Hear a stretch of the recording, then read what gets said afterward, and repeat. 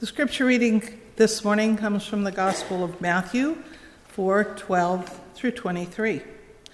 Now when Jesus heard that John had been arrested, he withdrew to Galilee. He left Nazareth and made his home in Capernaum by the sea, in the territory of Zebulun and Naphtali, so that what had been spoken through the prophet Isaiah might be fulfilled. Land of Zebulun, land of Naphtali, on the road by the sea, across the Jordan, Galilee of the Gentiles, the people who sat in darkness have seen a great light. And for those who sat in the region and the shadow of death, light has dawned. From that time, Jesus began to proclaim, "Repent, for the kingdom of heaven has come near." As he walked by the Sea of Galilee, he saw two brothers, Simon, who is called Peter, and Andrew, his brother, casting a net into the sea, for they were fishermen. And he said to them, "Follow me, I will make you fish for people."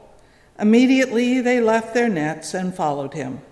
As he went from there, he saw two brothers, James, son of Zebedee, and his brother John, in a boat with their father Zebedee, mending their nets, and he called them. Immediately they left the boat and their father and followed him. Jesus went throughout Galilee, teaching in the synagogues and proclaiming the good news of the kingdom and curing every disease and every sickness among the people. It was one of the foggiest nights I can remember. We don't get fog quite like that much these days, but When I was growing up in the Central Valley, there were some nights that we had really thick, dense, pea soup-like fog. And this was one of those nights. Our band had played for a dance at the Officers Club at Castle Air Force Base near Atwater. I had told my parents I would be home by 1 a.m.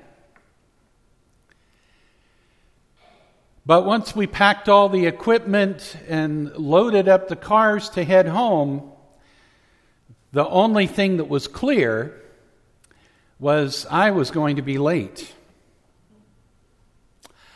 I pulled off the road where I saw the fuzzy outline of a familiar color scheme. It was the Shell station where I had stopped to get gas on the way down.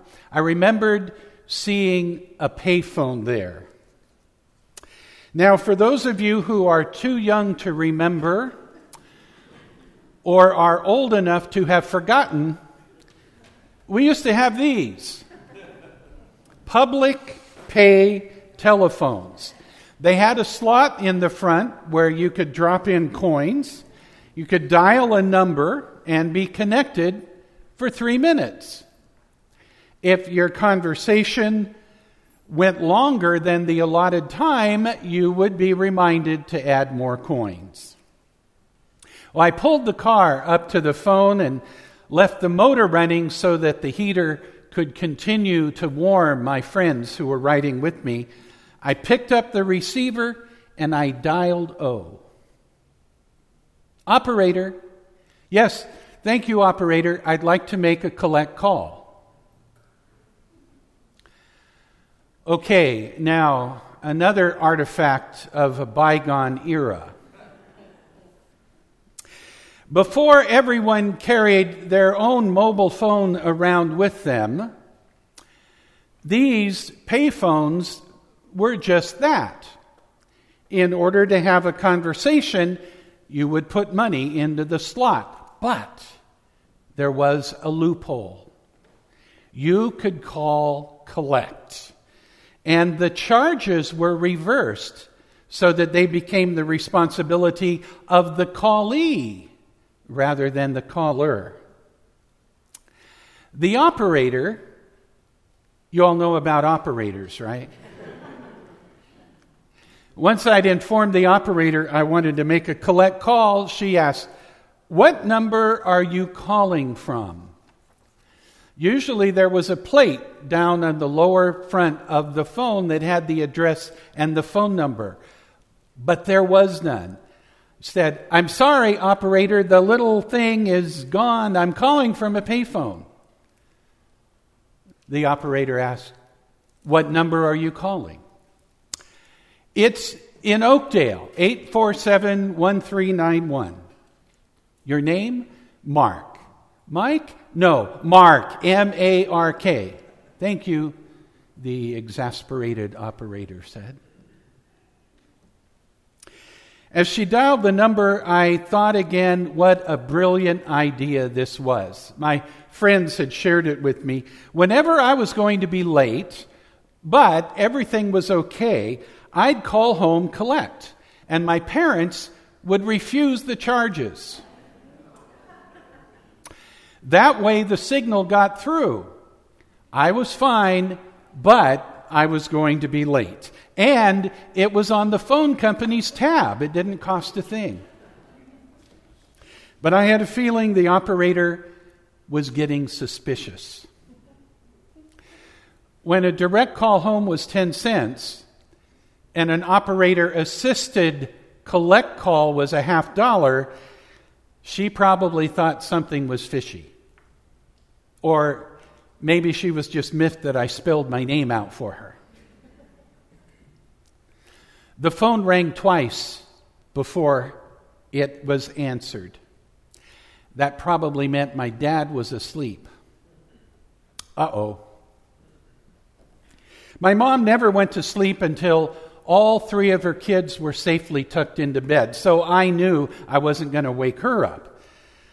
But she slept on the opposite side of the bed from where the phone was, so she would have to get out of bed and walk around to answer.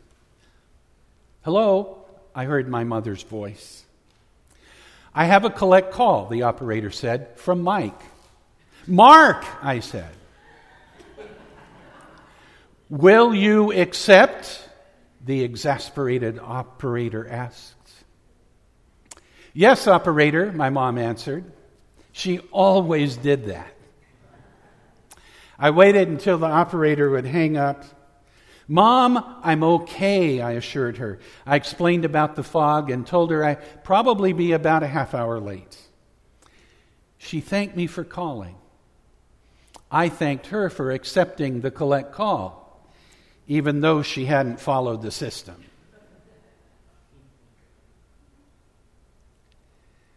Whenever I hear the stories of Jesus calling the disciples, I think about calling collect.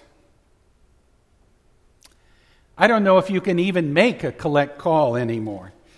Today, the phone rings, you say hello or some pleasant greeting, the other person says hello, and off you go. If you have ever answered the phone and had an operator say, "I have a collect call, will you accept? Please raise your hand." Okay, I'm among friends. Whenever that would happen, each party had to make some kind of commitment to the other before conversation could begin. One party had to place the call. The other party had to accept. When Jesus walked along the shore of the Sea of Galilee, he made a commitment to Peter and Andrew, James and John, and to the others to whom he would extend the call to become his disciple. They made the commitment to follow. They accepted the call. How much different is it today? Not really that different at all. We do have a significant advantage over those 4 fishermen and the others in Jesus' original band. Unlike them, we have an idea of what accepting Jesus' call is likely to mean in our lives, where it's likely to lead us. We are familiar enough with their stories to know that accepting the call to be a disciple, what that call meant to them. And we probably have a far less sketchy idea than they must have had about what it's likely to mean to us. You know, Jesus still calls.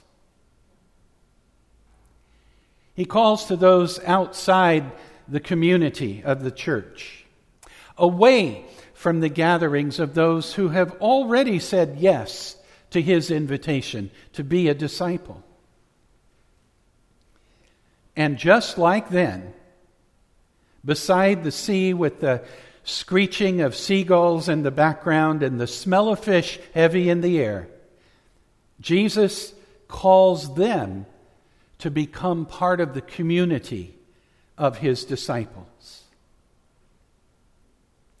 Here's an important question for us all to remember. How do we welcome and include those whom he has called into our midst?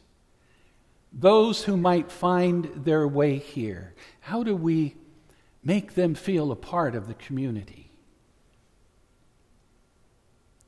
Jesus still calls, even to those who have already answered, because few of us, having accepted the invitation, do so without ever turning back or losing our way along the path from time to time. Try to imagine Jesus entering your workplace and calling to you, come, follow me.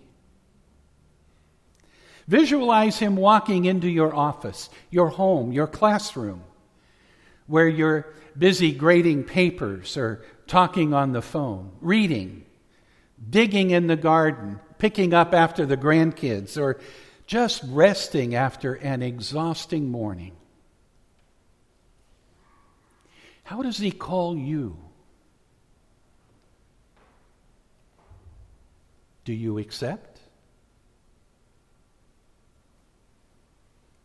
And if your answer is yes, where will following Jesus lead you? Matthew tells us that Peter and Andrew, James and John left everything behind to follow him. They could not possibly have known what lay in store for them. But still, they accepted Jesus' call. Jesus still calls. He calls because though the first 12 set an admirable standard for response, immediately leaving their nets and their boats and their families, they left much undone. Jesus is still calling, even you and me, even in this very moment.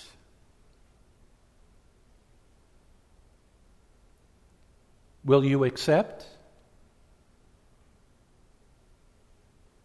Let's pray. Lord Jesus, we thank you that you call us to be part of the family of the church. That you call us to love and serve one another. We know that you continue to call us to deeper commitment, to greater service, to more perfect love. Some of us have heard your call so many times, we recognize your voice instantly. For others of us, it's only after reflection, looking back and on an opportunity accepted, that we realize that call came from you. Give us grace to accept your call each and every time, and to respond with such commitment that, like your first disciples, our faith will grow deeper and stronger than we may ever have imagined possible. Hear our prayer in your name. Amen. How many of you were born in a month between January and December? Excellent. We're about to celebrate our birthdays in whatever month they might be with a potluck. As Rebecca reminded us, Pastor Dave used to say, even if you didn't bring a pot, you're in luck. So we're glad that you're here. You're all welcome to join us. Would you join me in a moment of prayer, please? God, we thank you for the gift that our birthdays are. We thank you for your gift of life and your continued gifts of love and laughter and joy. Bless the food that we are to receive, whether it's here together or elsewhere. And may it strengthen us to serve you, to show your love, both to reflect it in our lives and to share it with others. All we ask this in Jesus' name. Amen. We are called to follow Jesus. As we accept the call, God binds our differences together into a deeper and a stronger unity.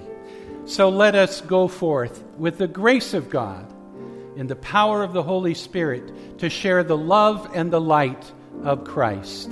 Amen.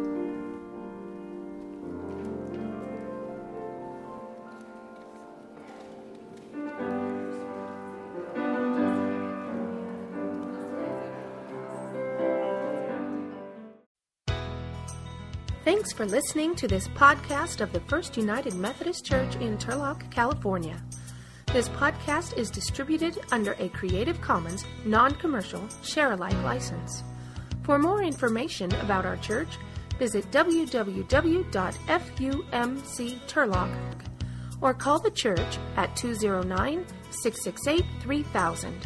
Visitors are always welcome. And now, may the peace of the Lord dwell in your hearts this day, and may God bless you.